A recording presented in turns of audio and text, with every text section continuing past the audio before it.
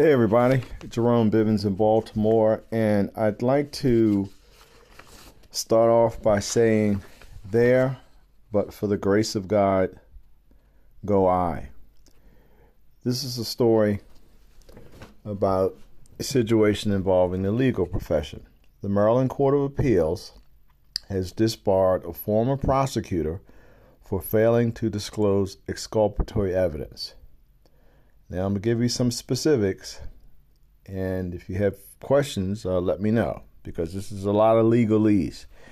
The attorney discipline proceeding involved a lawyer who, in his capacity as a prosecutor, knowingly and intentionally failed to disclose for more than a decade exculpatory evidence that came to light after a defendant's conviction, discarded the evidence, knowingly made false statements of fact to a court and defense counsel concerning the content of the evidence, opposed the defendant's post-conviction petitions, and sought to have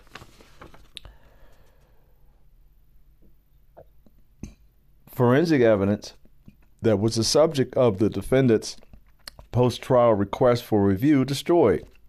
And during bar counsel's investigation, failed to comply with subpoena to provide a statement under oath.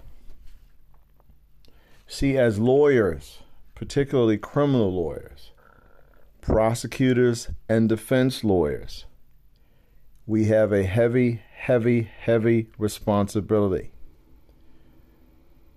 I feel, as a defense lawyer, that I am directly responsible for the health and well-being of my clients. I mean, let's face it, their lives are in my hands, and I take that responsibility very seriously. Prosecutors, likewise, take their responsibilities very seriously. We all walk a very thin line. There are so many things that you can do in a courtroom during the course of a trial that are valid, moral, and legitimate. Equally, it is so easy to step over. With responsibility comes a lot of power, and that means temptation. You know, I've said this before, we're all trying to save the world in our own ways. But some things are just not acceptable. You can't lie, you can't cheat, you can't take shortcuts.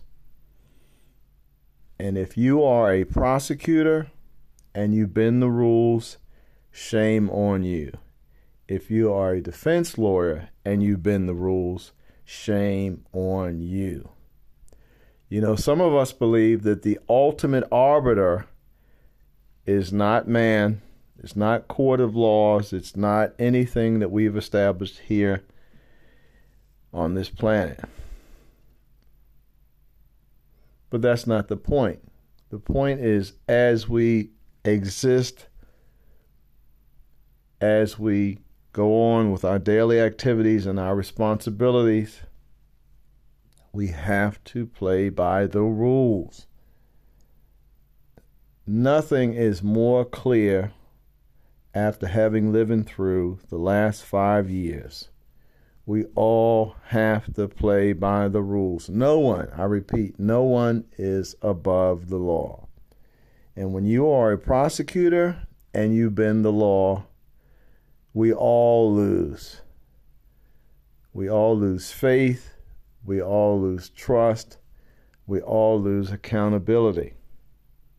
And as I started off there, but for the grace of God, we are all human beings. We are all tempted each and every day of our lives.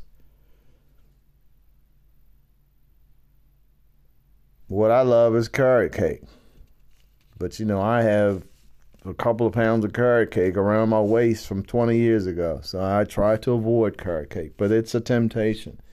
And on a much higher level, the temptations involved in my work sometimes are overwhelming. But you have to look them back and you have to keep them down. Keep your feet on the ground, keep your faith, do the best that you can, and remember, that's all you got. Once you cross the line, there's no going back. Peace.